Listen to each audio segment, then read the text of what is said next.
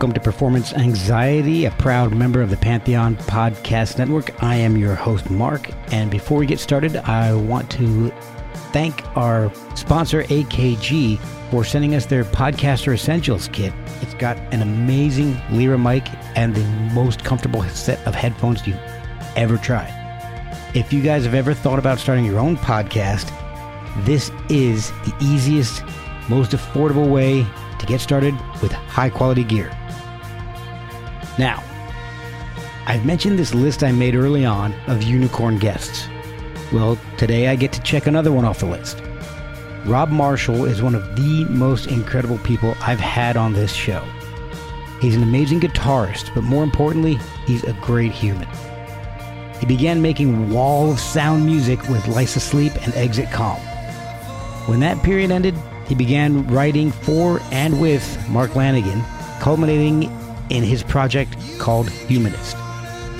And that album is a masterpiece. If you haven't heard it, stop this podcast and listen to it. Seriously.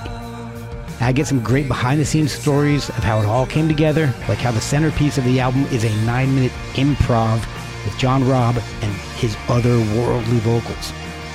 Follow Rob at Humanist on social media. Follow us at Performance ANX. Support us with a cup of coffee at ko-fi.com/performanceanxiety. Merch is at performanceanx.threadless.com. And now I'm truly honored to welcome Rob Marshall to Performance Anxiety on the Pantheon Podcast Network. I'll just keep it brief then. All right, here we go. Hi, this is Rob Marshall from Humanist, and you're listening to Performance Anxiety with Mark Shea and me. It's Shay. Oh, shit. No problem. Well, you got your mistake. I did. Okay, man, I'll do it again. Cool. All right. Hi, this is Rob Marshall from Humanist, and you're listening to Performance Anxiety with Mark Shea and me. Well, I think a long time ago I sent you a link to the show, and so I don't know if you ever had a chance to check any of them out, but one of the things... man, I've listened to quite a few, actually. Obviously, the Lanegan one and Ian Ottaway. You can tell a good story, can't you? That guy? Oh, my gosh, yeah. I the only thing I wish I could have gotten a little better of a connection audio-wise with him, because it was a little on the rough side for what I like, but it was great. The content was amazing, and I love that guy to death. No, he seems like a good guy. I've had a bit of back and forth with him, messages and whatnot. But yeah, never met him, but he seems like a cool dude. He's awesome. In fact, it's funny because I've dropped, I think, 170 episodes. And, oh, wow. Yeah, and the one person that keeps coming up to have on is you. Oh, well, I'm not kidding. Man. Well, I'll apologize now for Well, I don't know why. Who's Ian Ottaway for sure. Mark Lanegan, right? He was definitely he was one that said I had to get you on. Man, I'm thinking nice. Alan Johannes may have brought you up as well, but I know Leah and Peter from Black Rebel Motorcycle Club were adamant that I try to get you on. They're good people, man. That's kind of them. I love the death. I mean, I'm honestly, I talk with, message with Ian just about every day. In some way or another. It's just crazy. But I love that guy. He's hilarious. Yeah, man. That's the first time I heard of him actually was when the video popped up with Mark Lanegan, the duet that they did. Yeah, I'm always. And then, yeah, that's it, man. And then he got in touch, and I was speaking to him a little bit, and I mentioned him to Mark, and he was like, "Oh yeah, he's a really cool guy. I've known him since he was a kid or something." I think, for years. So. I've got a list of people that are like my dream guests, and you may actually be kind of surprised that you were on that list. But seriously, because I've been a huge fan since Exit Calm, and fucking hell, yeah, and thanks. I've been trying to follow your work, and over here in the States, it's not as easy sometimes. I mean, the internet makes it a little easier, I guess, but also, 3 kids, full-time job. Makes it a little difficult to find some people sometimes, but I've been trying to follow you ever since, and seeing that you had done the Gargoyle album with Lanigan, I'm like, oh, okay, I got to. This is fantastic. So when I started doing this podcast, I made a list, and I thought Lanigan, Alan Johannes, you, Black Rebel Motorcycle Club. So I've actually been able to hit a whole bunch of them. So this is just another check on my list. So thanks, man. Well, Black Rebels are a great band. In fact, years back over here, they used to have in HMV and Virgin, used to have listening posts where albums would come out and you could listen to the latest record or whatever that was just being released. Oh, and nice. I remember when the Black Rebels' first album came out, the first day it came out, I was just happened to stumble into HMV or something. I was listening to the album and I actually bought it on the day that it was released, the first record. So wow. I've kind of been following them really for quite some time. So it's nice to be in touch with them now. They're a fucking great band, though. They were always like a great live band as well, weren't they? Yes. I got lucky enough. I've seen them, I think, 3 or 4 times, and that's probably the most I've seen any band. I think that I've seen 2 bands 4 times. I've seen a lot of shows, but usually it's just like one band, and then I don't know. I don't move on, but you know, I like to see a lot of different bands, and I have limited funds, so I got to be careful who I go see. So I've seen Rush 4 times, and I've seen Black Rebel Motorcycle Club 4 times, and that's the 2 top ones for me. I don't think I ever. I've probably seen them 4 or 5 times as well, but you know, at festivals as well. Yeah. But I don't think I ever saw them with Leah. I think it was every time it was with Nick. Nick Jago. That's it, wasn't it? Yeah. Yeah. Oh wow, that's been a while because I've only seen him with Leah. So right. Okay. When they first. Okay. So we'll eventually get into the podcast, but it's kind of what I like doing anyway. So, it's good. It's free following it. Yeah, exactly. Yeah. So my brother was. My brother's a weird guy. I love him to death, but his musical taste he's like a roller coaster. The one steady with him is like 50s and 60s music. He's a huge fan of doo-wop, and then into 60s like psychedelia and big Neil Young fan and all that. And when he got to college, and I guess a little after college, he got into a little more alternative stuff. So this was like the late 90s and all. And one day, I was living in Alabama at the time, and he was up at University of Alabama, and I was living like 3 hours south, like just off the Florida border. So I was real close to the Gulf of Mexico. So he drives down to visit, and he brings the first BRMC album.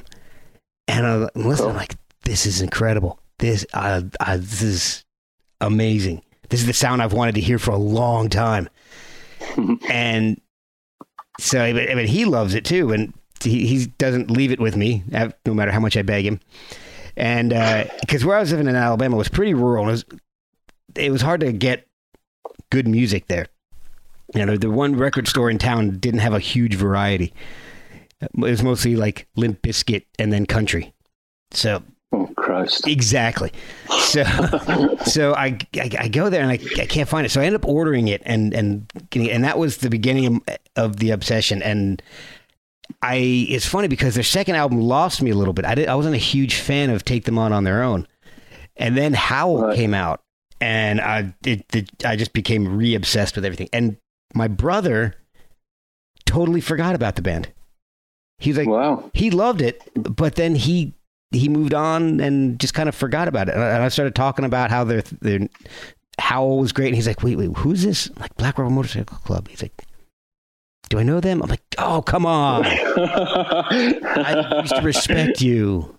But yeah, that was a huge departure, wasn't it? That record. It was a surprise when it came out, but they did it that kind of style really, really well, man. Yeah, even the artwork looked like a an album from the mid to late '60s. I can't remember what does the artwork look like. It's like almost like a collage. I mean, it depends. If you open the gatefold and you turn the back, it's like a collage. Like there's like pictures of them hanging out in the studio. There's pictures in the studio. It wasn't just artwork. It was, I don't know, it just the typeface, it looked like an old Marty Robbins album or something.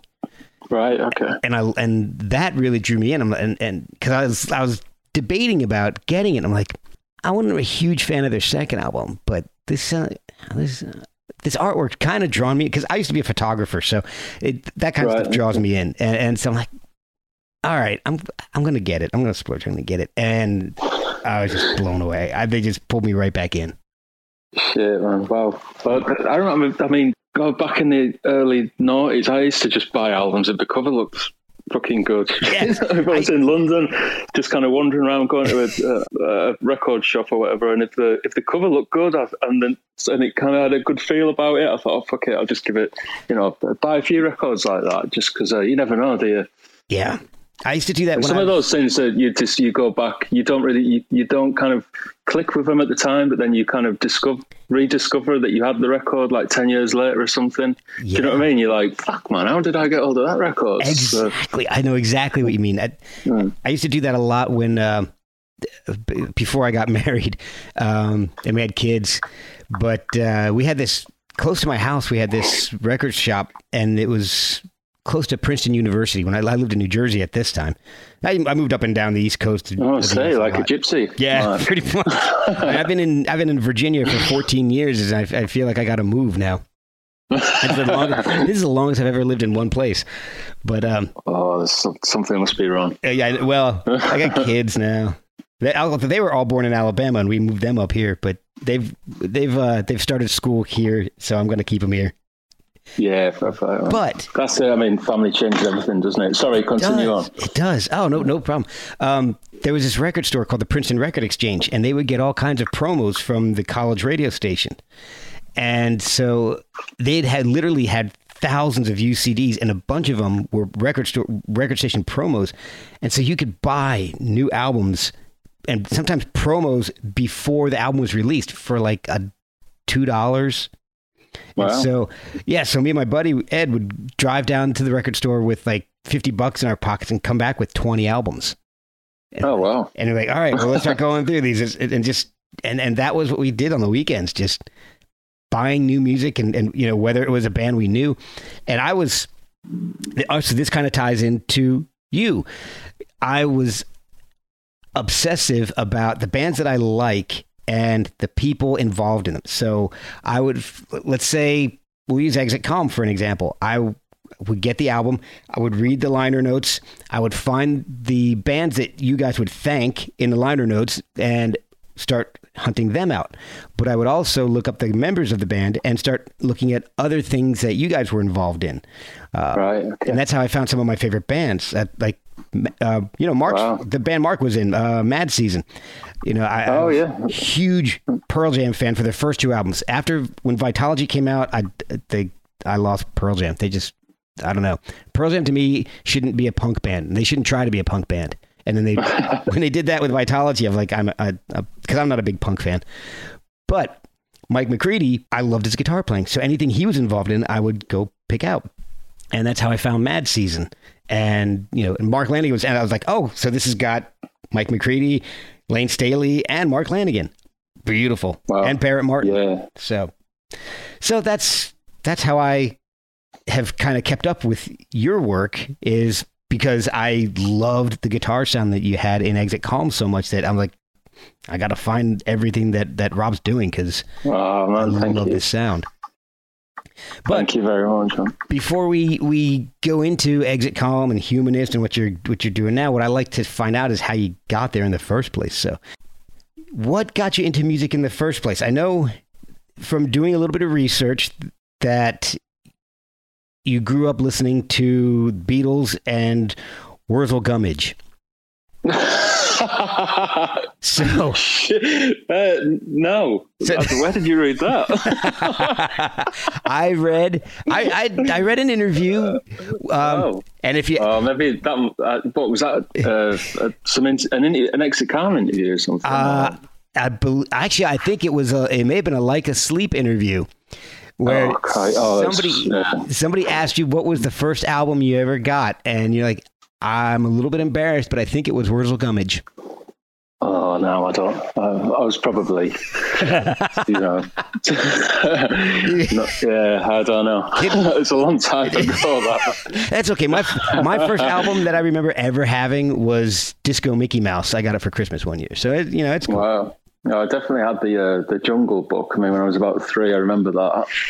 Yeah. But no, the music that I grew up with, I guess, was things. Well, my mum and dad were really they loved Elvis Presley, so that was played a lot. Okay. Roy Orbison, Everly Brothers, Billy Fury. Not really any Beatles, though. Weirdly. Oh, really? Yeah, they weren't really big Beatles heads. They were more kind of like leaned on the Stones side of things, and Motown and things like that. You know? Oh, nice. And we I grew up in a little town called Eaglescliffe, just in a place called Stockton-on-Tees, in the northeast of England. Okay. Little kind of terrace, 2 up, 2 down. We had I remember we had like a record player with the speakers, that all kind of all in one thing. I can't remember what the console style. Yeah. Yeah. And it kind of, every weekend that would go on. It didn't seem to, it's like it wasn't allowed to go on through the week or something. I don't know why, but on weekends, the records came out. Yeah. So yeah, so kind of grew up listening to that really. And then obviously the later days, I was probably influenced by the things that my brother was listening to, our older brother.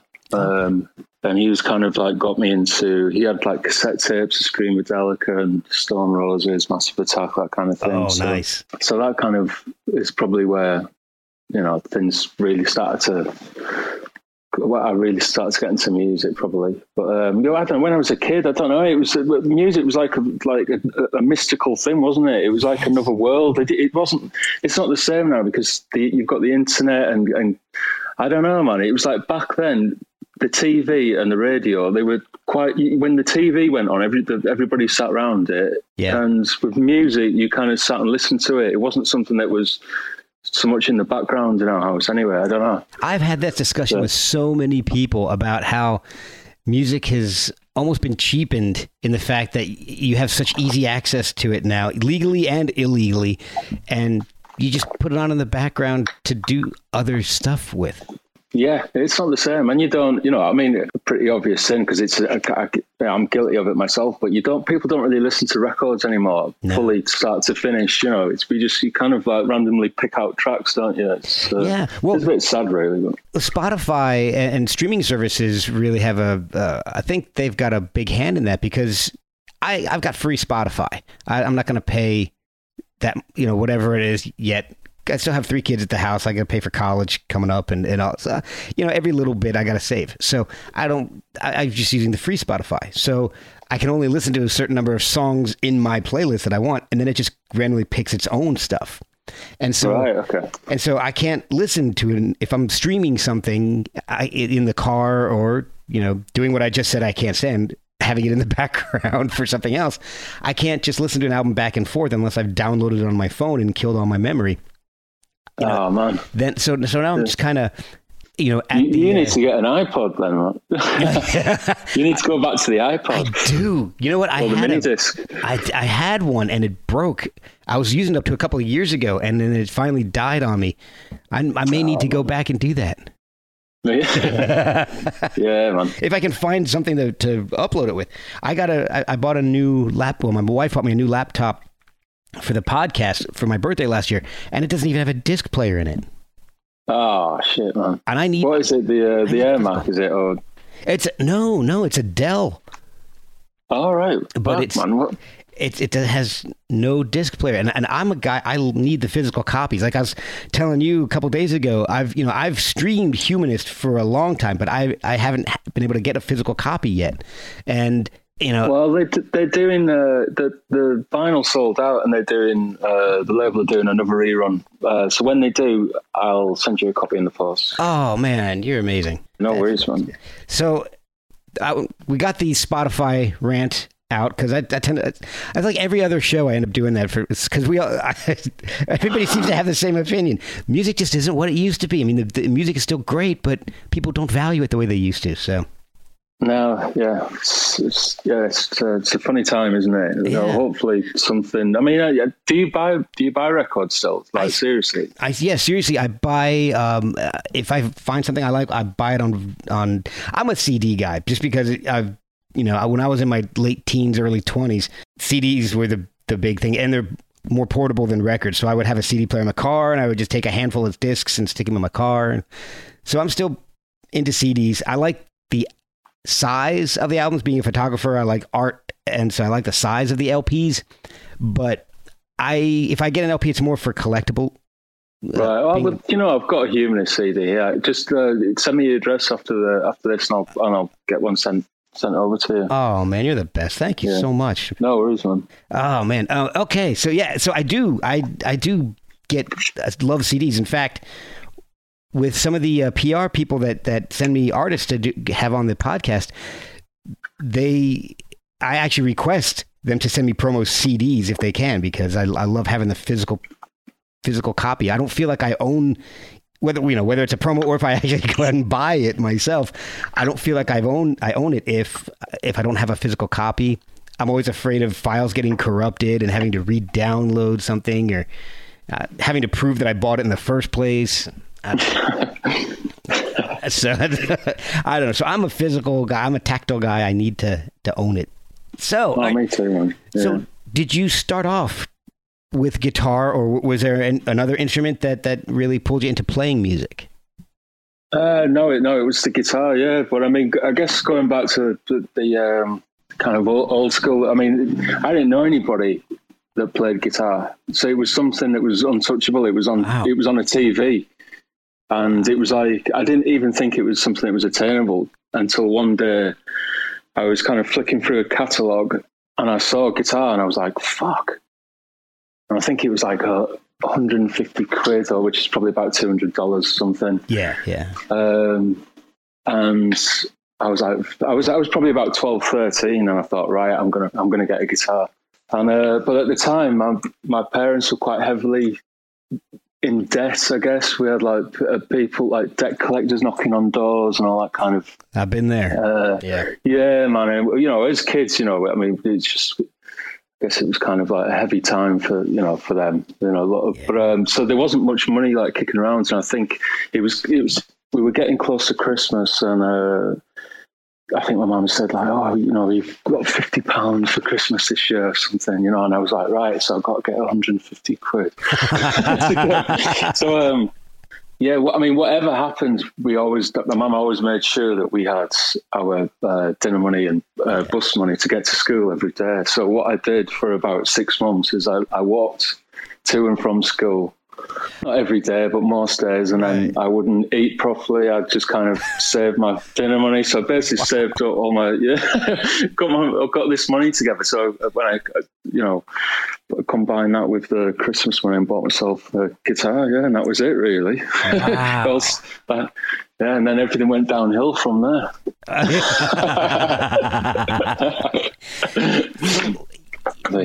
So what was your first band experience like? I mean, I know Like Asleep is the first thing I know about. Were there other bands before that, or were you? No, that was the kind of. I mean, so when I first got the guitar, I got a friend that bought a guitar as well. So there was like two of us together. So we kind of like we did, a group of friends. We got together in somebody's garage, and we were kind of like. Tried to do like a little band thing, but it was just like nothing. It was like crap, you know what I mean? And then yes, I know what you mean. On that. And then I ended up through circumstances. I kind of fumbled around a little bit for when I left school. Did some crappy jobs, and then I one day kind of through circumstances, the family home that I was living in was kind of being sold. So I ended up making the decision to jump on a bus. A National Express, and went to London. I had a friend that lived down there. Okay. And I was about 18, and I had a contact down there for some guy. There was a music management company, if I remember right, called Sharp Music, and I think I recorded a couple of kind of like crappy 4-track demo things or whatever. Mm-hmm. And he was interested in me. Do you remember a channel called Eurosport? Yes.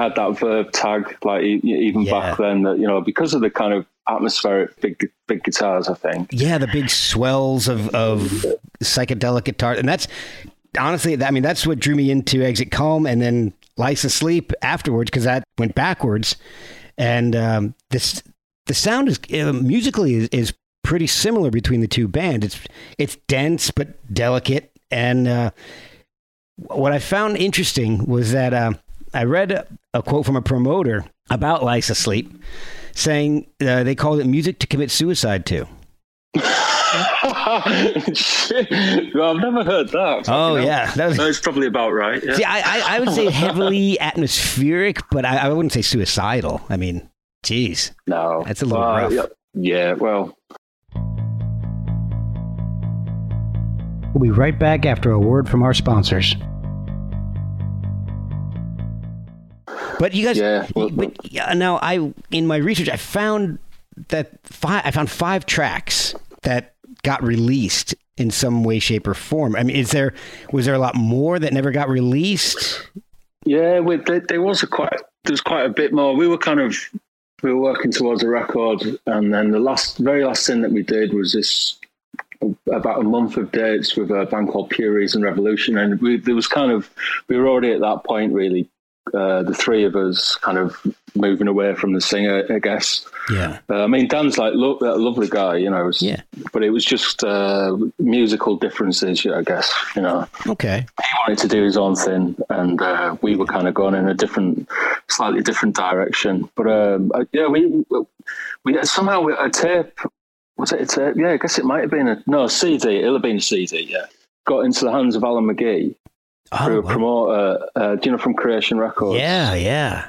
And so he ended up there was a night that he had on in London called Notting Hill Arts Centre. I think it was just called Alan McGee's Notting Hill Arts Centre, some crap like that. And he put us on there, and then we met our first manager, John Bryce, who was looking after a band called South, who was signed to Mowax, which is James LaBelle's label, and that was kind of I guess that's because we had that kept us going for quite a bit, you know, because then we started putting out we put out a couple of 7-inch records. Yeah. But by the time we got to that tour, I think it was just kind of game over, really. You know, we were just kind of going through the motions, and then when that split, we kind of dusted ourselves down, advertised for a singer, and then we met Nicky, and that was that. You know, we're off again, really. And I think Exit Calm was definitely a more focused version of what Lies Asleep was trying to be. And you had the chance to change your name. Oh, thank God, yeah. Yeah, so something slightly better. Yeah, exactly. So how did you guys choose Exit Calm? Because that's an intriguing name. Oh, man, that came from the bass. I think it came from the bass player, and I'm not really sure, to be honest with you. But it was Blind Shore for a little while, right? Yeah, well, that was through a band in Texas that we liked called 7% Solution. Okay.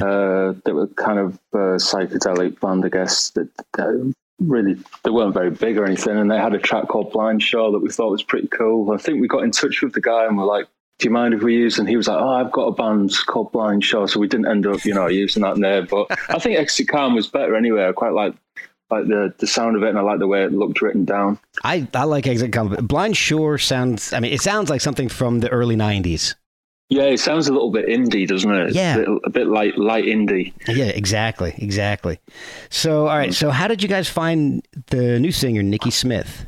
I've just advertising again. I think it was in a music shop we advertised. He'd heard of our band before, actually. Okay. So I think he thought when he read the advertisement that it might be us. And then I think he might have sent a demo tape or something to the bass player. And as soon as I heard his voice, I was like, fuck, man, yeah. Definitely. He's got a wicked voice. Great singer. Had a great presence. The thing that kind of blew me away was that the sound, I loved the music of Exit Calm. And the very first time I heard it, I'm listening to the You've Got It All Wrong is the first song I heard. And I'm listening to the guitar and the bass and the music, and it's just swelling up, and it's reminding me of early Verve. It's like you've taken Nick McCabe and just distilled him down to everything I love about him, and you're playing that. Thanks. So mentally, I'm expecting a dreamy Richard Ashcroft type of vocal, maybe, and then all of a sudden, Nicky Smith comes in with this like Paul Rogers meets Lemmy kind of vocal, and I'm like, holy crap, this is not what I was expecting at all. This is amazing.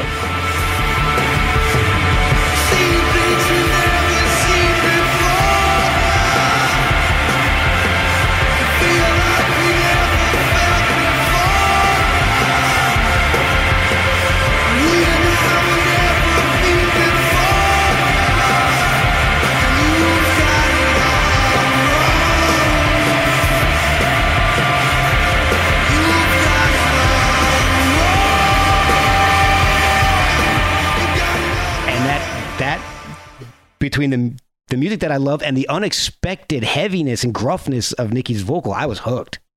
Yeah, that's what I thought was great about our band, actually, is that with Lies Asleep, Dan's an amazing vocalist as well, but he kind of like sat on top of the music and floated around it. And it was pretty kind of obvious of what you'd expect, but Nicky kind of went against what we were doing and kind of at the same time made it more accessible, I think, because we were trying to focus the sound a bit more. Okay. When we came out of Lies Asleep in the music that we started to write in the room. But with Nicky, he made it even more focused because he was such good at writing really hooky melodies. And so it felt like a real step up for us from Lies Asleep to that, you know. And it was. So did you start from scratch with Exit Comb, or did you have music already set that Nicky could sing over?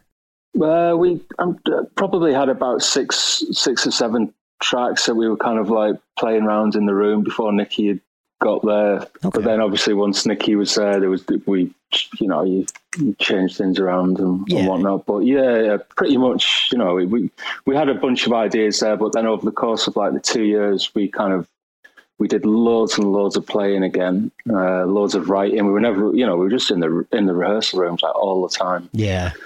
And then there was like a turning point, I guess, when a lot of people were kind of sniffing around us at the time.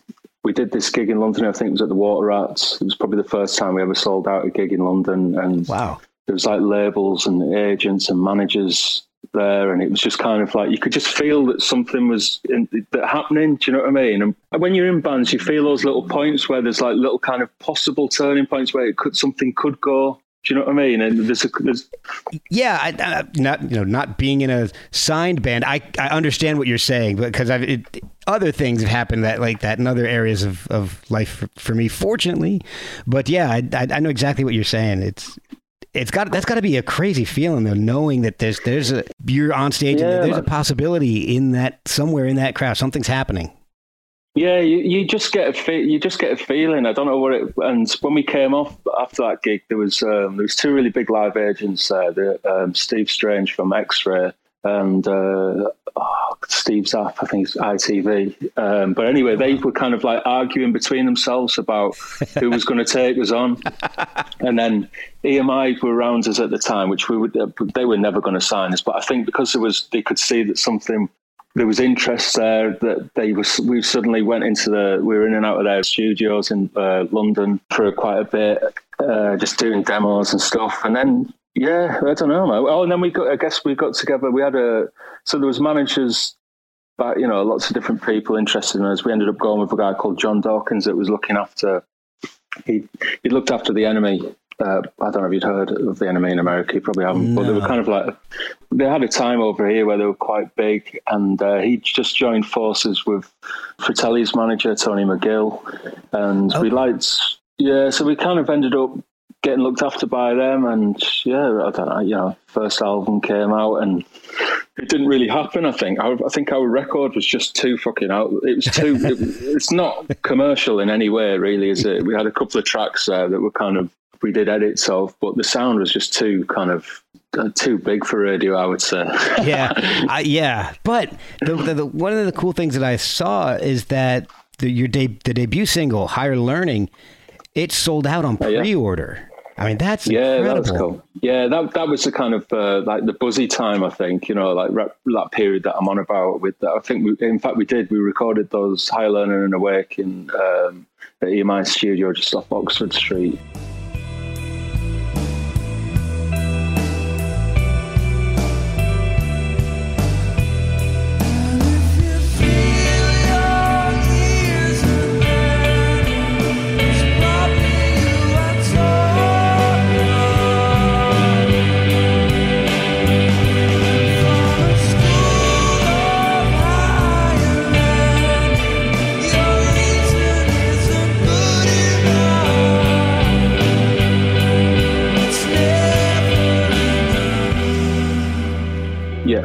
Okay, so I want to find out what happened here, because Higher Learning came out in February of 2008, and then the second single came out in November of 2008, but the LP didn't get released until May of 2010. What was going on in the meantime?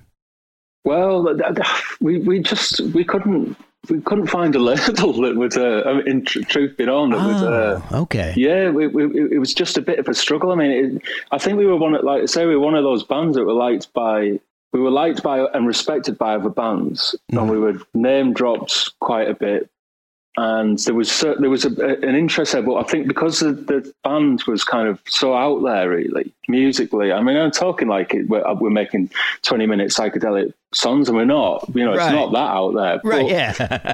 It just, I don't know why, but it just took such a long time to get that record, and then luckily we found a label called AC30 owned by Robin and Duncan, and they really believed in the band, and so we put the LP out with them. Yeah. So. Okay, because to me it was sounding like, and without digging deep into labels, it was sounding like there was some kind of delay between the singles and the album. I didn't realize that you guys were still hunting for a label at that time. Wow. Yeah, I mean, in fact, our John, our manager, he had a Banksy. Oh, for a long time, we were like, how the fuck what we're going to do then? We need to do this record. You know, we need to go somewhere and record. And nobody had the funds to do it. John had this Banksy painting, and he sold the Banksy. Oh, wow. And basically paid for the record himself, out of his own money. So that's that was quite an incredible kind gesture, and what a bold move. I mean, forever in debt to John for that. It's incredible, really. That's amazing. Wow. Yeah, it was. So we ended up in London for about a month. I can't remember the name of the studio, to be honest. Yeah, you're gonna get that detailed. Yeah. So. But I loved that album. It's just. Oh gosh, it's so lush. It's just such a great album. But the next release wasn't for another 2.5 years. Were you guys gigging a lot? Were you guys just playing out, or were you just taking a little bit of a hiatus? Well, again, I think probably by the time that first record came out, we'd done a load of support slots with loads of different bands, loads of touring. Yeah. And it kind of didn't, I think it sold pretty well, but it didn't really, we weren't making a living out of it, but we treated the band like a full-time job. And by the time we got to the end, I think everybody was just a bit tired out of it, really. We tried, maybe at that point would have been, in a way, we should have probably split up then, but we didn't. You brought up an interesting point that I don't think about quite often, and I'm sure a lot of people don't think about. You've got this album out and you're supporting the album, but that's not your full-time job. That just doesn't. I think if you've got an album out, then that's your job. Yeah, well, it was to us. For every single member of that band, especially up to that point, we put everything into that record. Yeah, and we were, I guess we were hoping that we might have. We didn't have a publishing deal or anything at that point, and there was no money kind of coming in, and it was just a real struggle. And when you're that committed to a band, and we were, you end up losing a lot of things along the way. And I think by the time we got to the end of that record and the end of the year, and it was a case of like, oh, what do we do now? Start writing another record. I think we're all just a bit deflated by it, like, fucking hell. So, but we pushed on, and we ended up we parted ways with Dawkins, who he parted ways with the guy that he joined a management company with at the time. I think he was kind of a little bit lost as well at that point. And so we ended up parting ways with him anyway. And luckily we found a new manager, and that breathed a little bit of life into the band again for another record, just to get, but it just didn't last. I think at that point we'd already started to kind of frictions again within the band had started to kind of come, move forward or whatever. And it just, I don't know. Yeah. But, bands have a shelf life, I guess, don't they? Unless you're the Rolling Stones. Oh, God. Yeah. Well, that's a whole other podcast. So, So the second album comes out. You guys have some friction. You're kind of feeling that it's not going to go any further. But a couple other songs did trickle out, like The Veil and Footprints and.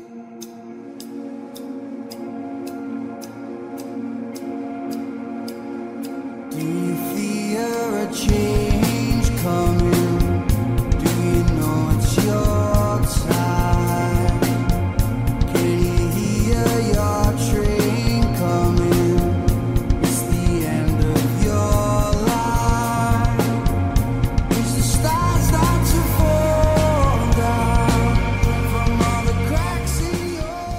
And is there a lot that was left behind that hasn't seen the light of day?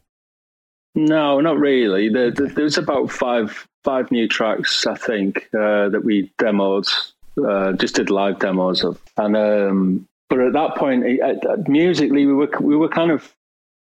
were a bit tired out, I think. Yeah. And we were just repeating ourselves. I think there was, even though the tracks, I still, I believed in every single piece of music that we ever did, and I put everything into it. But I think by the end, we weren't really doing anything new. We were just kind of repeating ourselves a little bit, and so I think it just came to its natural end, really. Yeah. Well, that, and I think that's part of the problem is that when you're known for a certain type of sound, you kind of.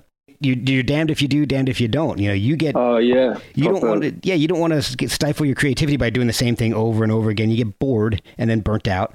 But then if you don't do something similar, then much like the issue I had with Pearl Jam's Vitalogy, you get people like, this doesn't sound like the band. I don't like this.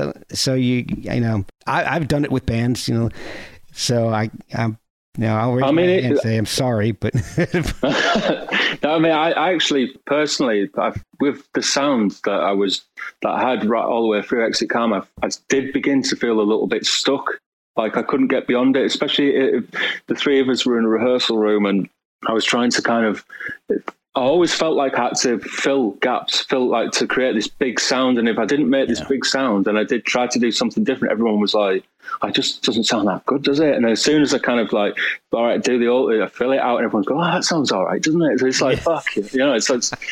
I did feel like creatively, I kind of I did it to myself, really. I got kind of stuck in this corner where I had to try and big guitars, loads of feedback, just kind of whatever. It's, But the songwriting is solid, I've got to say, because I listened to an acoustic version of Albion, and that's gorgeous.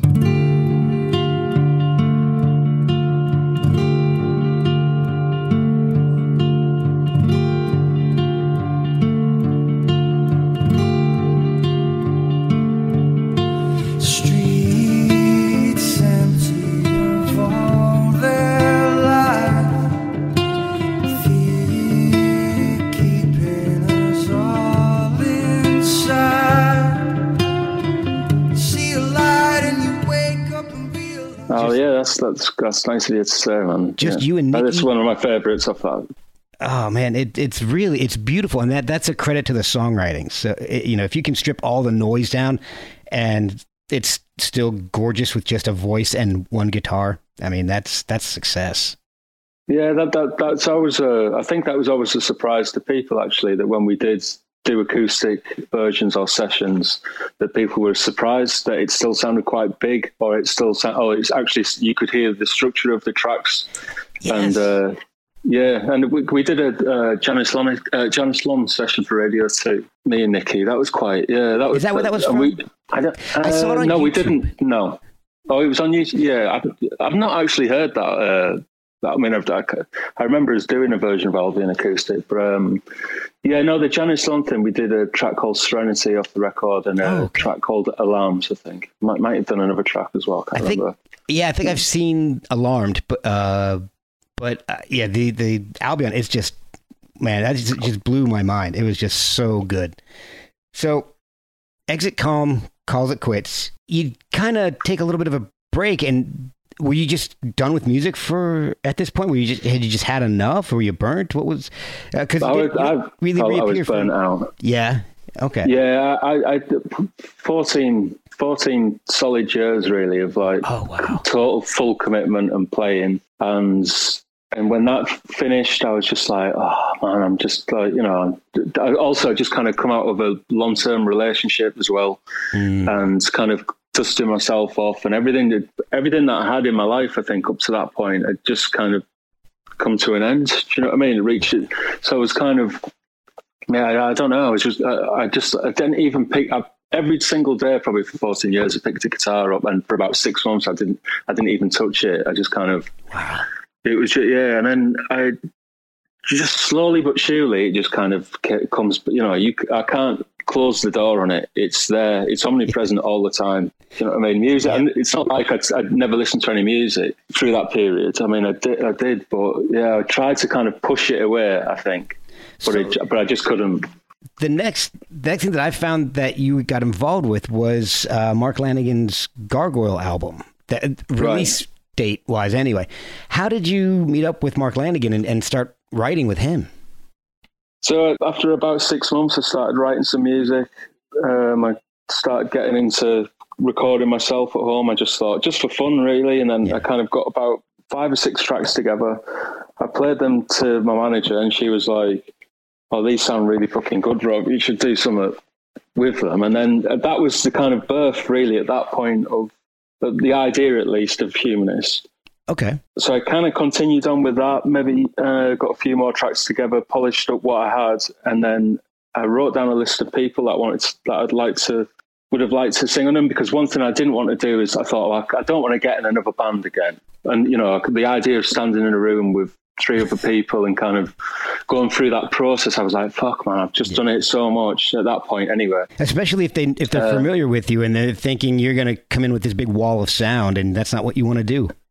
Yeah, exactly. And I quite like the idea of just kind of the isolation of being alone, really, and just kind of working away at things with no pressure or anything. So I got these tracks together. Obviously, Mark was on the list. So my manager got in touch with his manager and came back saying pretty much, actually, I think even within like a couple of hours, came back saying, yeah, Mark's up for it. So I was wow. But when that email, I remember the manager saying to me, "Oh, he said yes," and I was like, "Nah." Man, Mark is open for so much. I'm blown away by how open he is to doing things musically and podcastingly, I guess.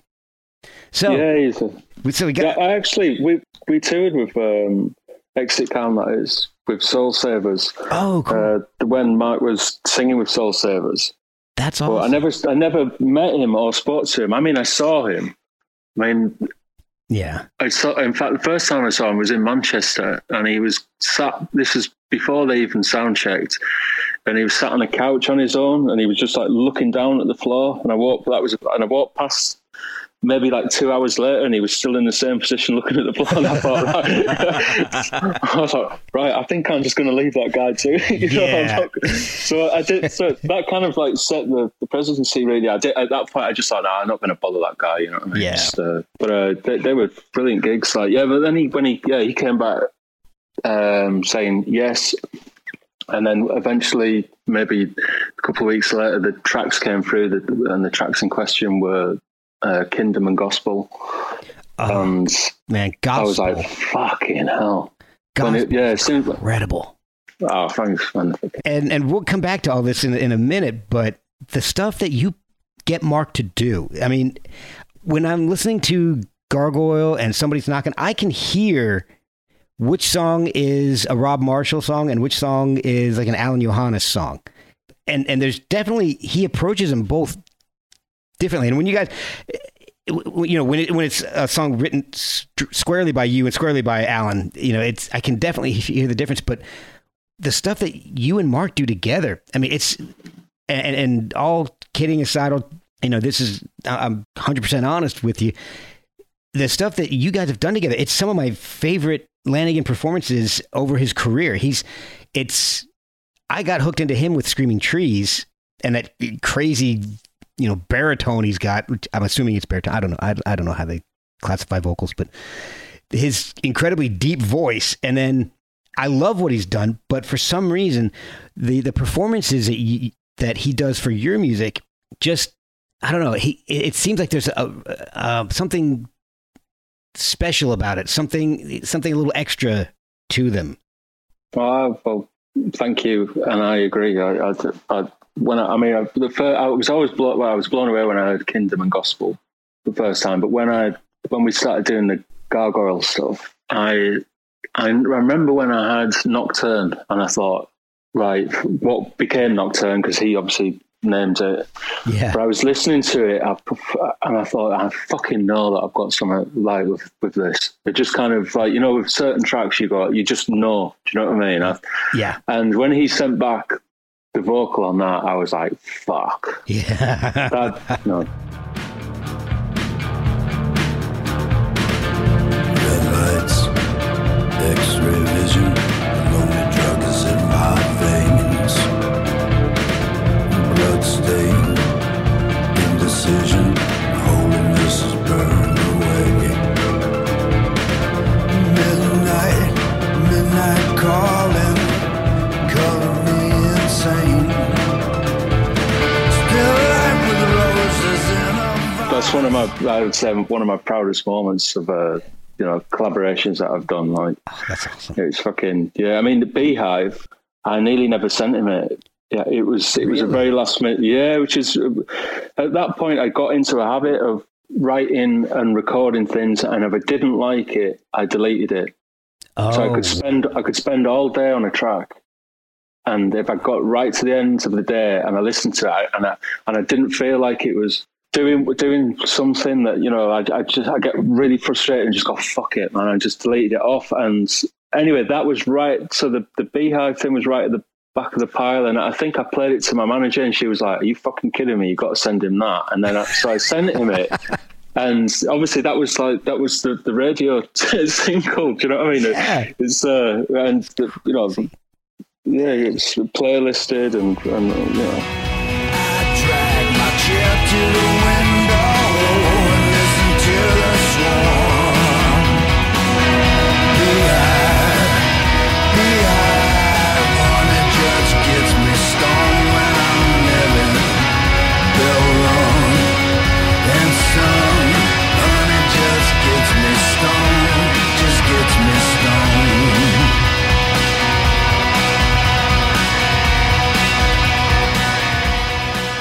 The big part of the record, really. One of my favorite Lanigan songs from the past, oh gosh, since he's gone solo, I guess, is Gazing from the Shore. Oh, fuck, man. I love that song. Oh, I'm glad you said that. Yeah, fuck. I had a slightly different version of that track. I mean, it's a little bit more kind of pill, like Public Image Limited. Yeah. Like kind of a really like dubbed out reverb bass and really? But yeah, that's another one that I think is fucking that I'm really really proud of as well. Yeah, again, all credit to that. Mark's lyrics are just fucking insane, aren't they? So all right, so that's another question I've got is, are you're not writing lyrics for any of this stuff? You're just sending music out to these singers that you would like to have on the album. Yeah. Wow. I mean, pretty much. I mean, the Lie Down obviously is a track that I sing. I'm not massively confident singing or anything like that, and it's not something that I want to do really. But so I put it under the title Madman Butterfly, but that's me. And then the bits like on the end of Gospel, that's me, and the backing vocals and shit. Wow. But It's really good stuff, though, man. Oh, thanks, man. I'm proud of that record. Yeah. It's the first fully, produced mixed record that I did. And this album got an achievement. It got so much positive feedback. Anytime anybody that I've spoken to about this album, they're just like, "This is incredible." I mean, I've seen. Oh God, when I had the last time I've been fortunate enough to have Leah Shapiro and Peter Hayes on twice, and the last time Peter and I were just talking about Humanist for a little while. It was just, he was just blown away, but it literally blew him away. We talked about it for like 10 minutes. He's a good guy, isn't he, man? They're both lovely people. Oh, in fact, I need to reach out to them. I mean, it's a huge compliment, isn't it, when you end up going 360 with people that you listen to and respect, and then they come back and start listening to you. There's no bigger compliment than that. Oh gosh, I agree. I mean, that's like when I'm lucky enough to have somebody come on this show a second time, it means I actually liked being on the first time. So I'm like, so I kind of get it a little bit. But there's more than just you and Mark Lanigan on it. I mean, you've got Dave Gahan, Mark Gardner, John Robb, Ron Sexsmith. You've got all kinds of people on this album. Yeah, man. It's you should get John Robb on the podcast. Actually, it'd be a good one for you. I could hook you up with him if you. That would be amazing. Yeah, he's a good guy. John literally fucking knows everybody. Interesting guy. That's awesome. Yeah, I would love to talk with him. And was it all pretty much the same? I mean, did you know any of these guys beforehand, or was it the same thing where you just reaching out to people and hoping they come back with a yes? Yeah, pretty much. I mean, the only person that I knew was Joel Cadbury. He was the singer in South, right? And he also did a lot of vocals for Uncle. He was kind of part of that, the whole Uncle unit for about 10 years or something. Right. Okay. So yeah, he was the only guy that I knew. The rest of them, my manager reached out to.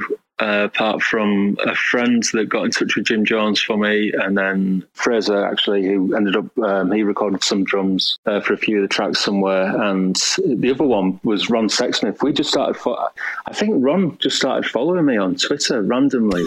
And I was like, what? And I was like, fuck, man. I was like, well, I'm not going to let this opportunity go. So I just kind of plucked up the courage to drop him a message, and I had a track already that I knew would be perfect for him, which was the track that is on the record, and sent him that. And when he sent me that back again, I was like, that was another one of those moments where I was like, fuck, man. It's like Ron Sexsmith, he's just got such a beautiful voice and way with his words that just relate to everybody. And then, honestly, that song, that's How You're Holding Up. That could have been the theme song for 2020.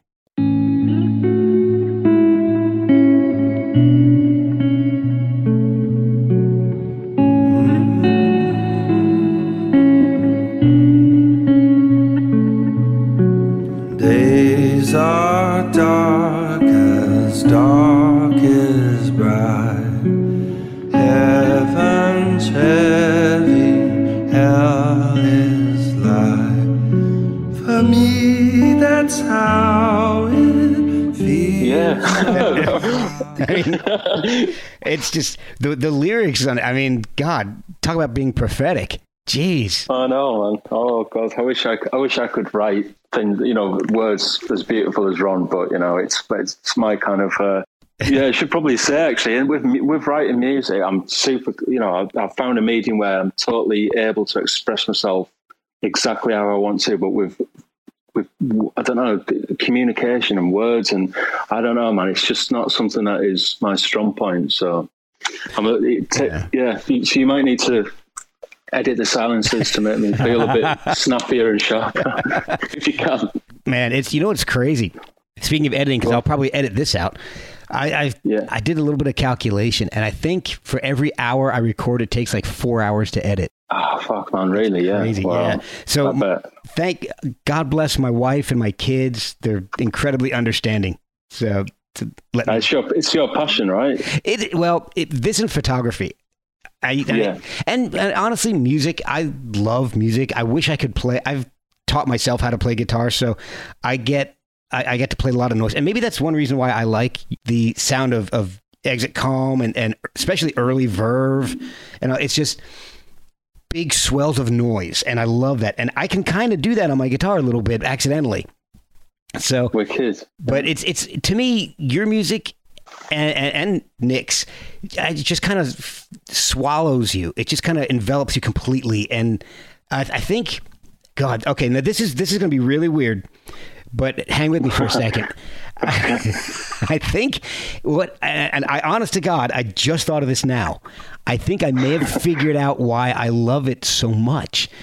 When I first really got into music and hearing bands like the Verve and these big shoegaze bands with all the noise and the effects and all, my parents had just gotten divorced, and my mom literally just vanished for like a decade. And then my dad was kind of doing his own thing. My mom, she didn't vanish. I mean, she was just out of my life for like, 8-10 years, something like that. And my dad was trying to rebuild his life because it kind of took him by surprise. So he was just working on rebuilding. He had his own company, and he just kind of, you know, put himself into the company to try to keep his mind active and away from what was going on. And I think for me, hearing that huge sound kind of swallow me made me feel better, made me feel, it was almost like a musical hug.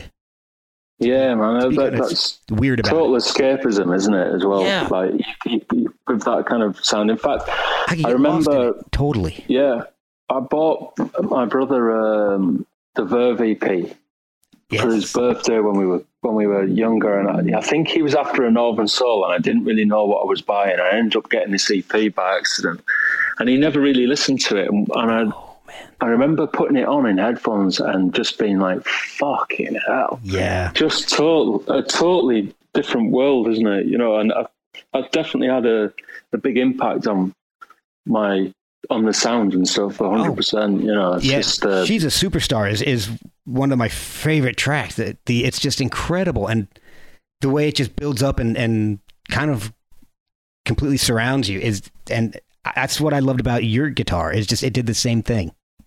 Yeah, that's cool. Well, thank you, man. It's weirdly that through the Exit Calm days, I think when we put out that 7-inch, actually, the Higher Learning, Nick McCabe got in. I don't know how this happened. It's something to do with, like, at this point, obviously, I didn't have a computer. Right. And I didn't really know what the internet was. It was still quite a new thing.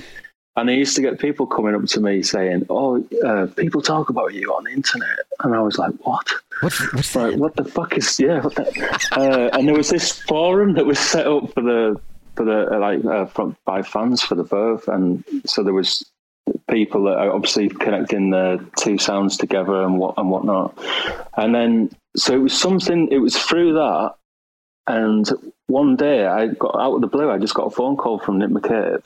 Wow. And he was like, I heard Higher Learning. All the way through the phone call, I was like, is this somebody taking the piss? Do you know what I mean? It's kind of going with the phone call again, but I'm like thinking in the back of my head, nah. Like, you know, and he was like, I really like Higher Learning, and thought it was like, you know, I just wanted to say, you know, hello, and, you know, well done with everything. And then about 2 weeks later, he phoned me again. He was like, what are you up to? And I was like, I'm playing a gig tonight. We were playing somewhere in Nottingham, I think. And he was like, yeah, I know you are. I'm coming to see you. Oh. And I was like, fuck off. And then he was like, oh, where are you? And I said, I'm at the venue. Step outside. And then I think that was the first time that I'd met somebody that I really respected musically. Wow. And that was, and it was quite an odd thing, really.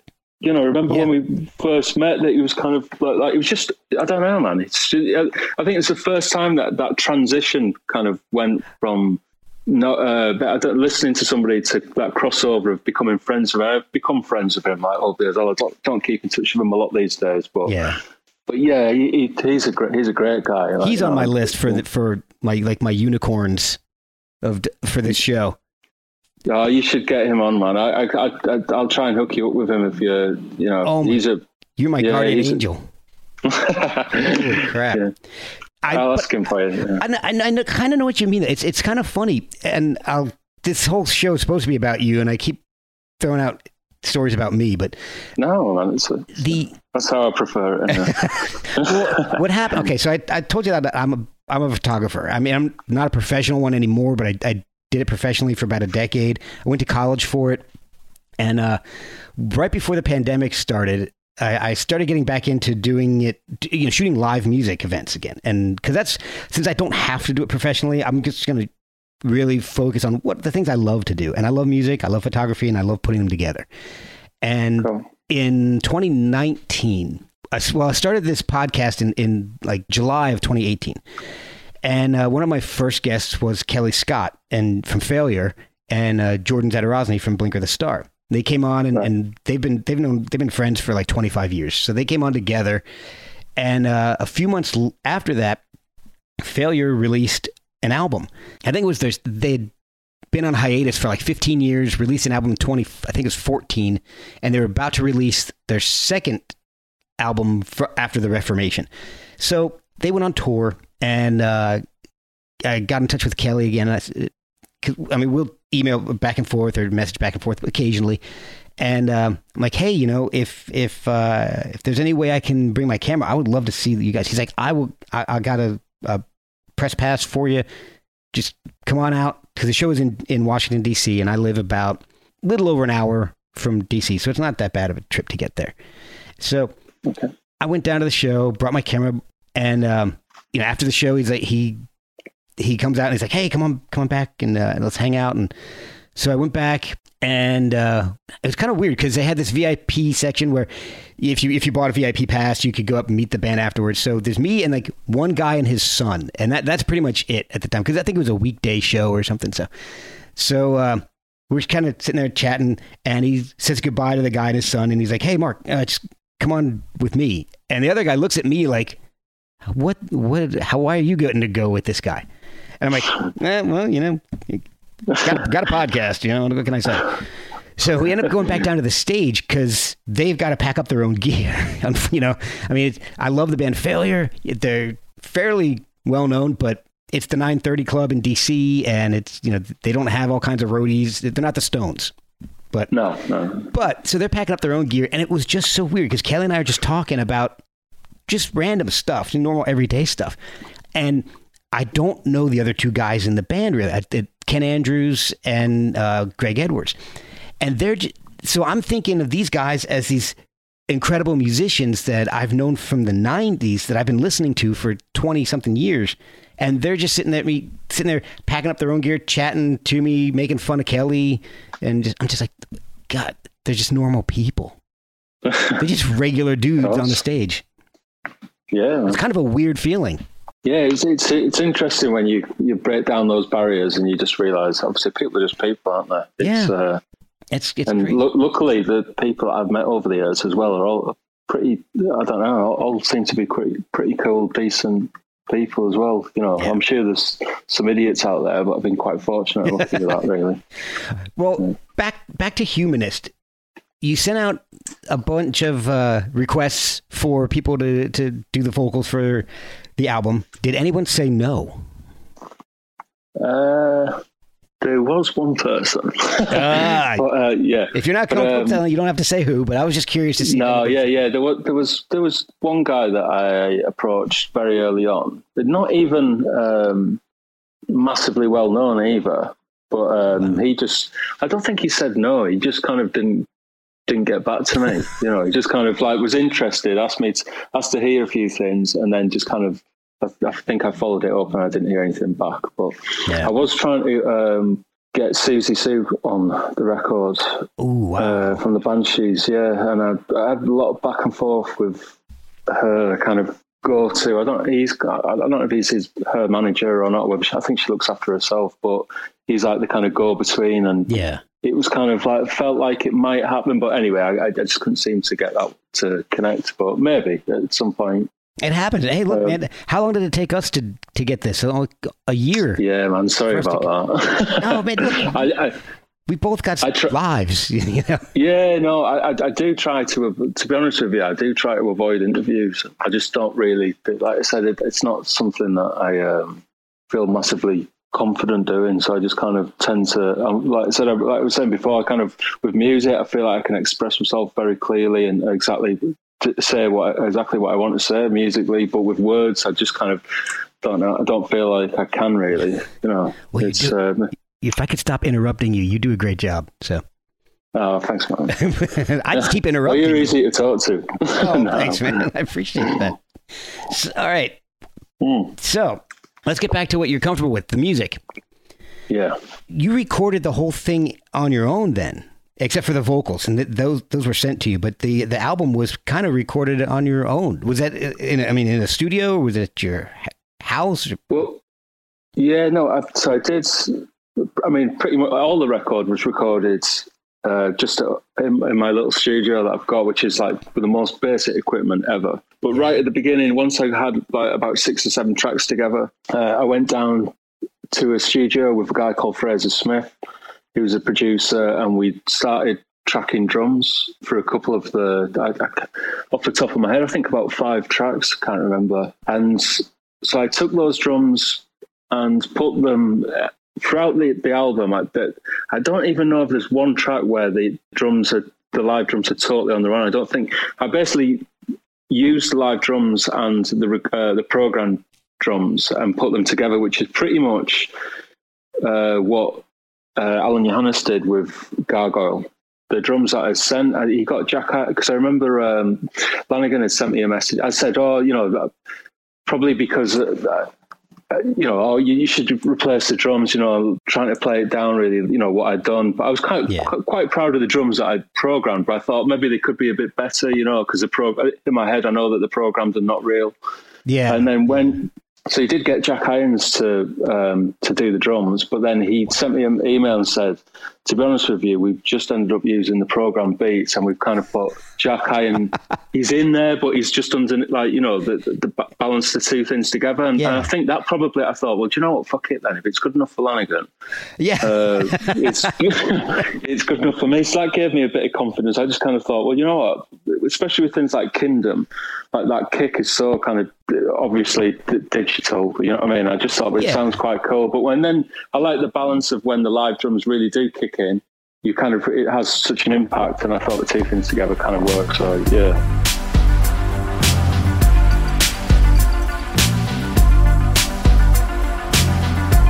I'm riding through the kingdom, Ghost is riding by my side. As we roll up to the kingdom, ours is just to ride or die.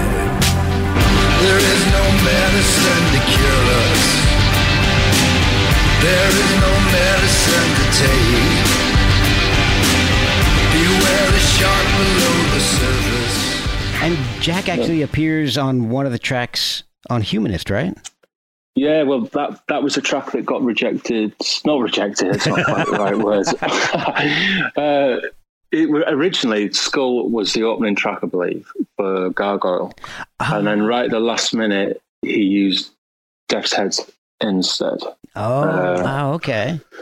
So the stuff that came out on Gargoyle, was that stuff that you had already written for Humanist, or did you write it specifically for Gargoyle? No, I wrote it for Gargoyle, yeah. Okay. So, yeah, in a very short period of time as well. Random, I had, up until this point, there was back and forth. At this point, Mark had only sung on Gospel and Kingdom, and I'd had one email exchange with him, and that was it. And in my email, I said, look, thank you so much for doing this, and if you ever fancy doing something together later down the line, I'd be totally up for it, for your record or whatever, Yeah. I never heard anything back. And then about 3 weeks after that, maybe a month or something, I just got an email out of the blue, and it was like, hey man, it's Mark, I'm going into the studio in about 8 days or 10 days or something, and I'm not really sure. I'm digging some of the tracks. Do you have any leftover Humanist material? So I was like, fuck. So I was like, no, but if you give me a week, I'll get into something and try and send you something new. And he, what form does it need to be in? And he was just like, anything, man, just like anything you've got that you dig in, send it through. So I was like, right, fuck it. Here's an opportunity. Yes. So I locked myself literally for every single day. I had at this point as well, I had a really fucking shit job. I was working in like the kitchen.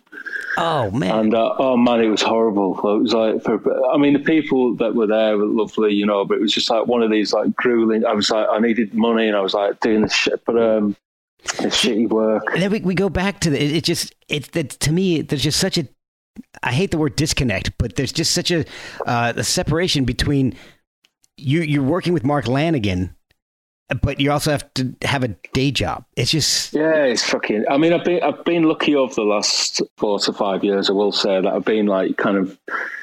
I've done little bits of work in there when I've had to, but then I've had periods where I haven't had to work because I've made just enough money to pay, with music to pay for things. But it's a constant battle. But at that point. Exit Calm was totally done. I just started writing again, and I had the Humanist Sin that I was working on, but nothing else. So I was kind of doing this thing. So I was working about 50 hours a week at this fucking job that I hated and exhausted at the end of it. But within that period, I just thought, I'd come home at midnight and I'd just stay up writing, recording, just throwing ideas down at speeds. And I'd get up, go to work, then come back and do the same again. I just thought, fuck it, man. I don't care how tired I'm going to get. I'm going to throw everything I've got into this. Yeah, I mean, what an opportunity. I recorded 10 things. I threw 2 things away. I had 8 tracks, and 6 ended up on the album, and 1 came back. 1 ended up scrapping, and the other one was Skull, which came back to me and ended up going on, obviously, the Humanist record. That's amazing. That is incredible. Yeah, I was surprised that he took it, man. I was thinking I sent him 2 lots of 4 tracks, and every time he was like, God damn it. I can picture him. Yeah. I can picture him saying that. He's a super beautiful man. Yeah. You know what I mean, I'm very lucky to have Mark in my life. He's always included me in when the Gargoyle press was out there. He was always just name checking me, and also, if it wasn't for Lanigan, Dave Garn wouldn't be on the record. He's the guy that hooked me up with Dave. That's incredible. That's a great song too. Shot Caller, man. That's such a great track. Never lie, never lie, never lie, never lie. It's only a halo. It's only a halo.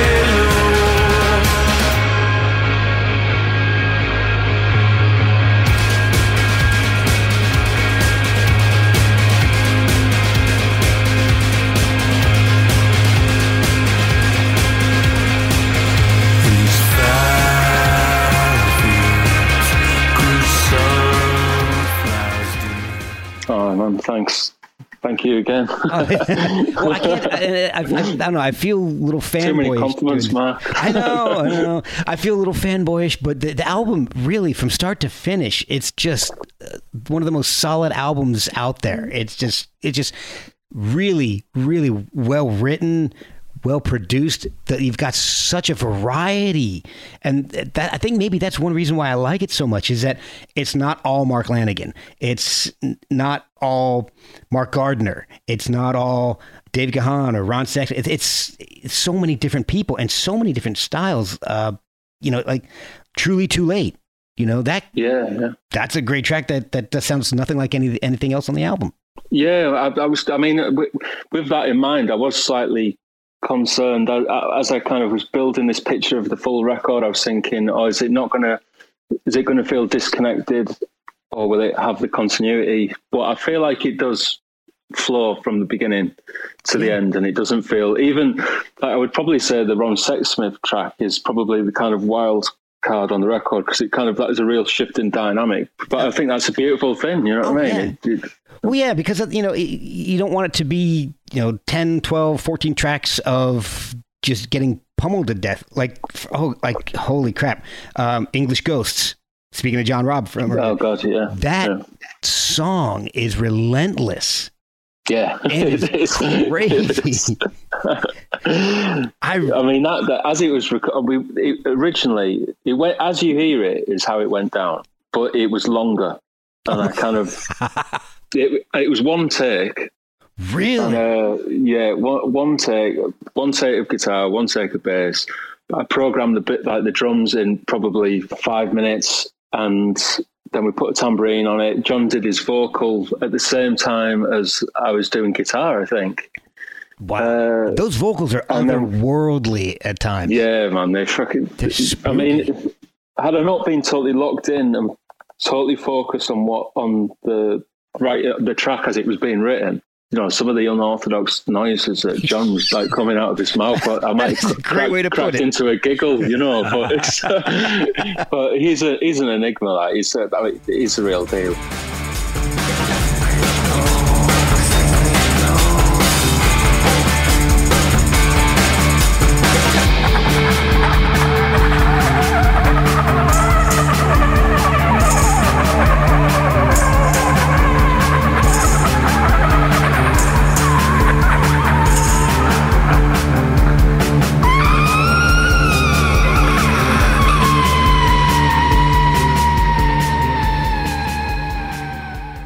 He's fucking great, man. And it turns, I mean, that's kind of almost like the centerpiece of the record, English Ghost. I knew once we had that, I thought, right, fucking hell. Like, I feel like I've covered all bases now, you know?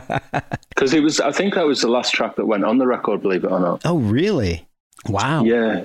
So John originally came down to put some bass, just to put some bass on the track, but it didn't end up going on the record. And as we were starting that, I was like, should we just fuck this off? What was that? I remember he played the bass line that is the thing that runs all the way through the track. And I was like, right, that thing you're playing there now, let's fucking use that. So we quickly stuck that down, programmed a beat, and then we just started from, you know, just played it all the way through, start to finish, like a whole improv.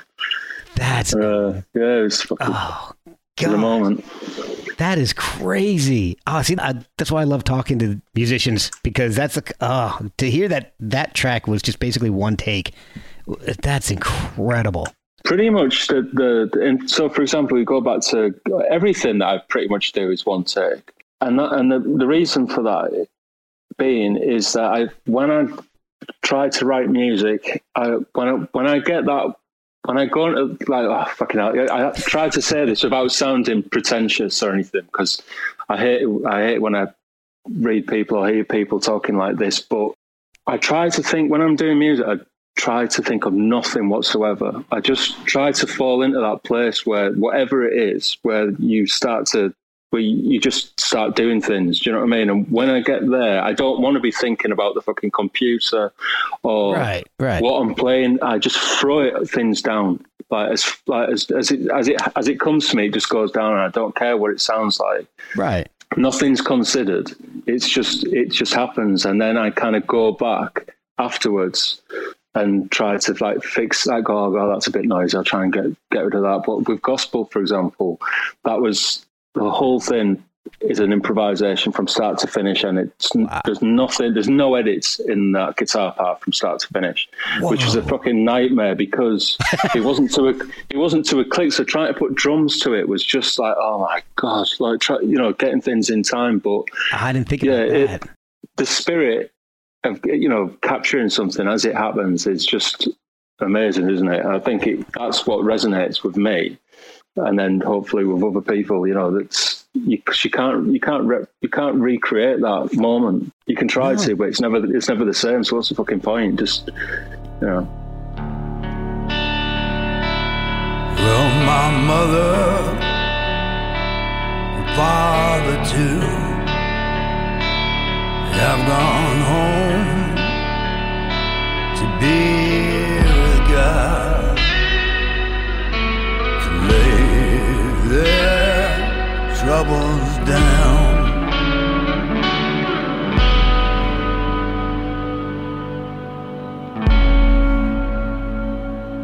You know, my sister, brother too, they have gone home to be with God. They have gone home to lay their burdens down. Were you ever able to play live the album? Get a band together and play anything out? We started rehearsing, and we were just about to go on tour. We had 7 UK dates booked in, but there was this was kind of just pre-lockdown, the first lockdown. There was obviously dates in Europe after that, and then more dates in the UK. Well, like Europe and the dates in the UK, when the 7 dates that we had originally booked in, they got rearranged. Well, they've been rearranged 4 times now, so it's just been a fucking nightmare, to be honest. But everybody's gone through the same shit.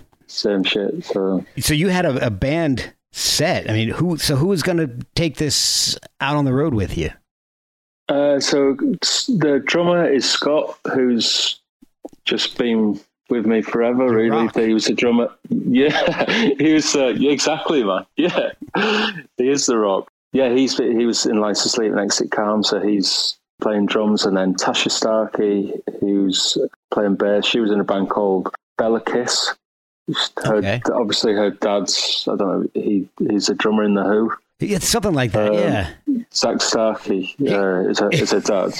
Yeah. So, but she's a fucking great bass player.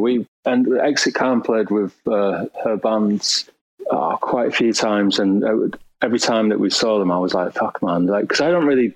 It's not often that I see people playing and go, "Oh, wow, they're fucking really good." I don't, I just don't really. But I remember seeing her playing bass, and I was like, "Fuck, man, she's really good." Wow. So when this kind of came up, sent her a message, and she was up for it. So that's been wicked, getting her in, and then a guy called James Madritsky is the guy that is taking on the vocals. Okay. He was in a band called Pure Essence, a band in Manchester. I don't know if you've heard of them. No. You should check them out if you haven't. I will. So he's got an amazing voice, brilliant frontman, and it's a big task to take on doing up a. I mean, I'm hoping that wherever we play, I can try and drag somebody from the record. Like I know John Roberts going to do a couple of get up and do some tracks here and there, but I didn't want to have to rely on anybody. I just wanted to be able to go out and do it as a band, and I wanted it to be different, because what's the point of trying to recreate the record? I quite like the idea of taking the tracks and trying to do something with them, because that is the kind of point of Humanist, really. Well, it's not meant to be. That's what I've always loved about live shows is if I wanted to hear it the exact way it was done on the record, I just put on the record. Exactly. Yeah. I want to hear, I want to hear something a little bit different by playing it live, because even if it just sounds a little more stripped down and bare, that's okay with me. But if there's no point to me, aside from a couple bands, there's almost no point to hearing something that sounds exactly like the record. I like hearing. No, I agree. A little improv. A little more bare boned version. I don't know. Yeah, it's got. For a start, there's different people playing in the live band than there is on the record, so it's going to be fucking different anyway. Yeah, I mean, and you what's can't the play point? everything on the stage. No. So, but yeah, no, it was sounding really good in the rehearsal room, and like loads of energy. And just powerful, and we were all buzzing to get out and start playing, and then obviously lockdown kicked in, and everything's just gone to shit, really. But so what's the situation like in the UK right now at this point? Because over here they're talking about maybe summertime opening up some things, like a smaller capacity for sports, and maybe closer to the end of the year, live venues opening up again. What's going on over there in the UK? Well, I mean, as it stands, right, we're still in lockdown. I don't think. I mean, there's a roadmap that they put out of things, kind of. But the government don't know what the fucking. No. It's a terrible state. But obviously, the people have started to advertise and put tours towards the back end of the year, and our tour is in October now, and there's talk of it happening. But I don't know, man. I can't see how we're in lockdown now, how it come kind of October that they're going to be able to put 300 people in a sold out venue. You know what I mean? It's not shoulder to shoulder. How is that going to, I don't know. And in addition to that, you got to remember just the logistics of everything. You can't just say, okay, everything's open, and then tomorrow, bands are going to be playing in clubs, places. Yeah, no, we haven't rehearsed, so it's like, as it stands at the moment, nobody can get together to rehearse. We're not, you're literally legally not allowed to go from one city to another, or town to another, unless it's for work. You know what I mean? Wow. So that's great. This entire time I've been having to drive 45 miles back and forth to my job. So I haven't really been in lockdown. I was considered essential. So, and then I asked for a raise, and they're like, "You're not that essential."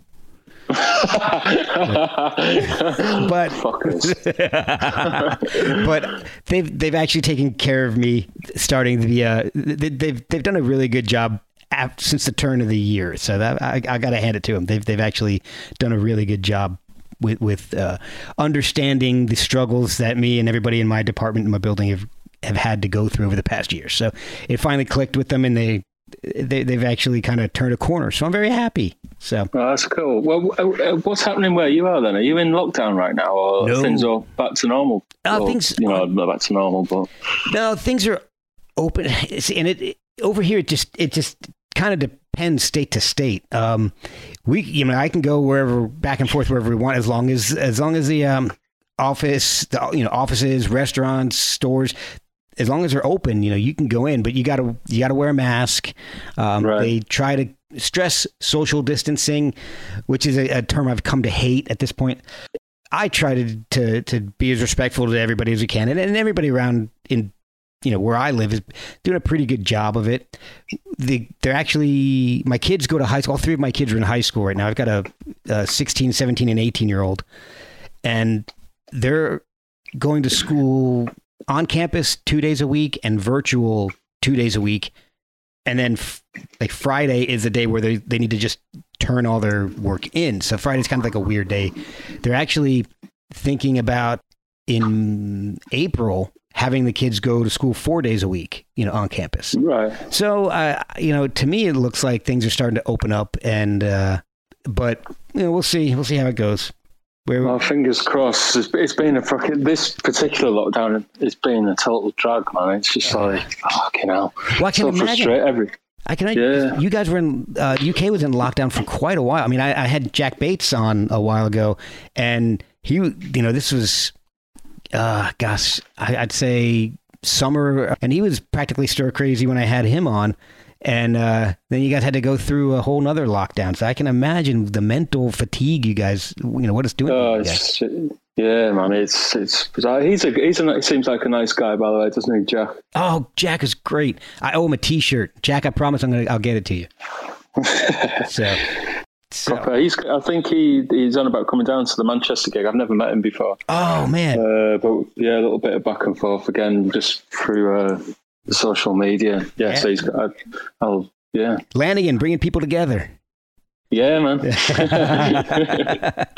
So speaking of Lanigan, you're also on the Somebody's Knockin' album. Was that was any of that left over from Humanist stuff, or was that all brand new stuff that you'd recorded for him? All brand new stuff again. Oh. Yeah. So after Gargoyle, yeah, I mean, I guess become friends, obviously. He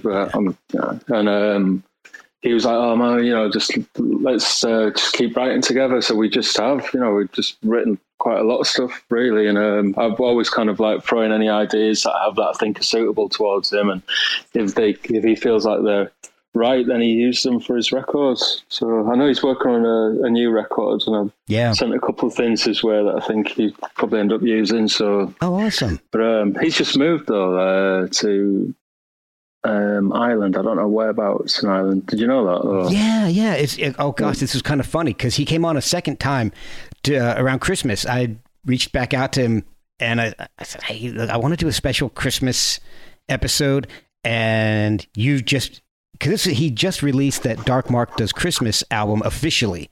I haven't heard that. Oh, it's really good. Yeah. Oh, it's awesome. Because he was doing it on tours. He would sell it out of his merch table, but it was just something he did himself, and he would sell around Christmas time, and he would always sell out of it. And so he finally decided to release it officially and put it out on CD. And he had written Peter Hook had written a foreword for the second printing of his book, of Lanigan's book. Right. Yeah. Sing Backwards and Weep. So I said, well, if you don't mind, I'd love to do a really short Christmas special for the podcast. And it was funny because he actually thought my podcast was somebody else's podcast, which I totally get because, I don't have a whole lot of correspondence with him. We're not like best friends, but it's kind of funny. I'm kind of hoping maybe he didn't agree just because of that, but he was cool with it. God. And at the time, he's a good guy, man. Well, at the time, he's like, use this phone number. So he's like, I'm in Ireland. So I'm like, oh, okay. So we started talking about that, and he's like, yeah. He's like, I'm out looking at places. He's like, I'm gonna be moving here permanently. I'm like, oh, man, he said it just makes sense. He's like, everybody I work with is in Europe, so I said that makes perfect sense. So since he is there, is there, you guys think you might work a little more together? I mean, you guys work together a lot as it is, but I know it'd be easier.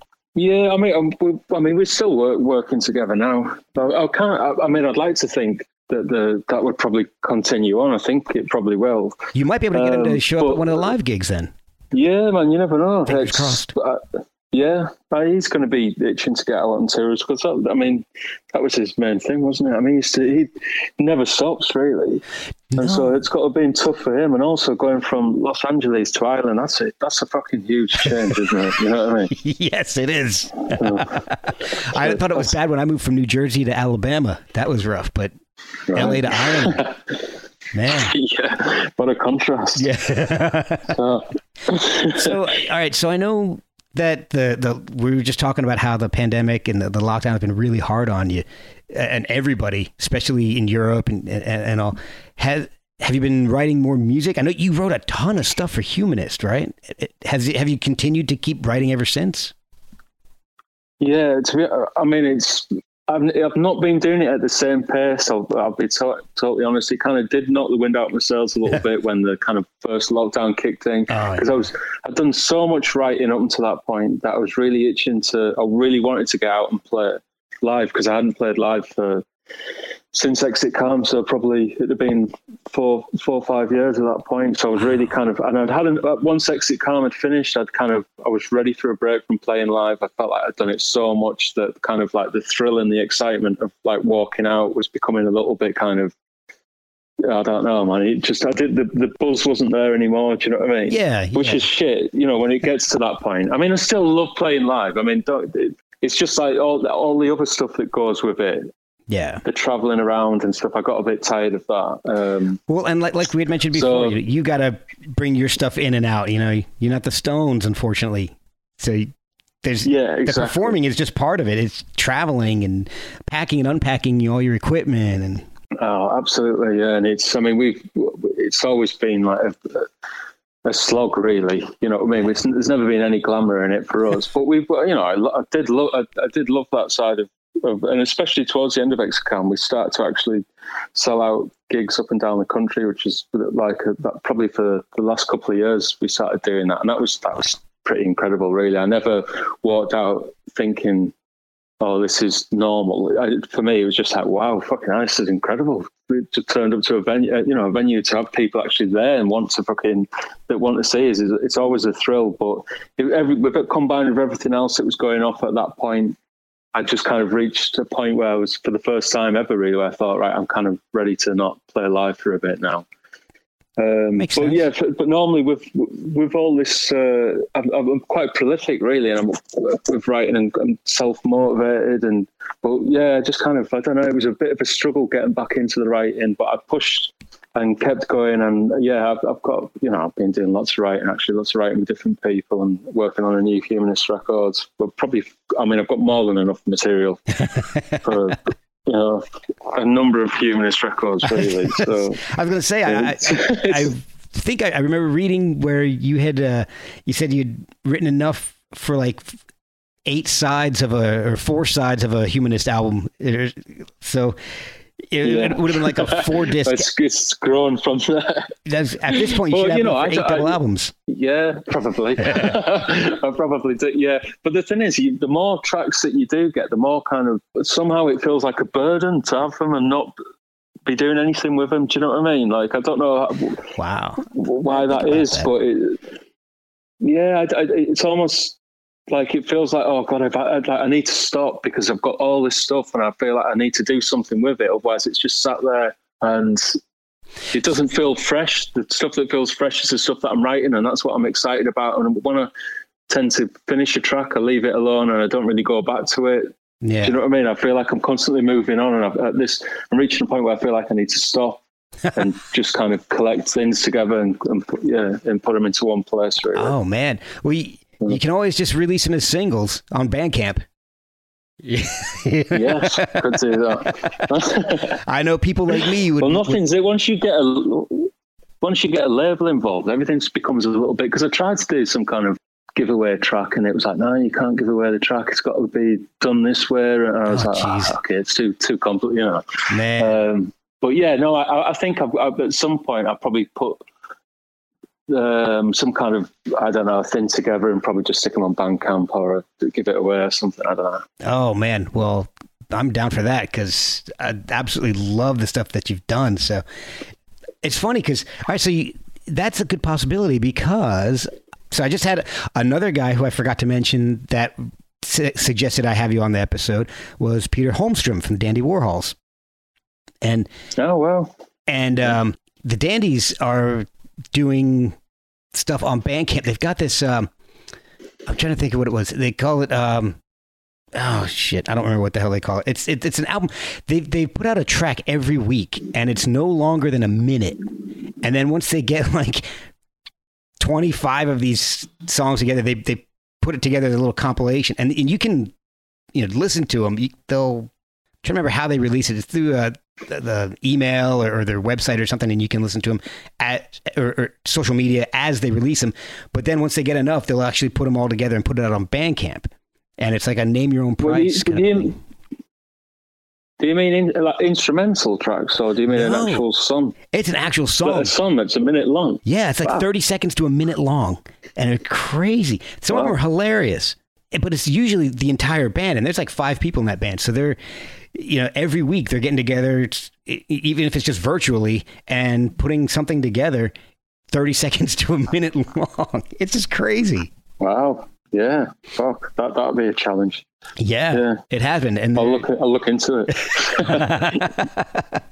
Well, I think I'd struggle a minute, man. Fucking hell, I've come from 6-7 minute tracks. You know what I mean? That I've, in my head is somehow a single. Do you know what I mean? But I've scaled it down quite a bit recently. But a minute now, I couldn't do it. I don't think that's possible for me. Yeah, but you've got so much stuff lying around. You could just start putting that out one at a time.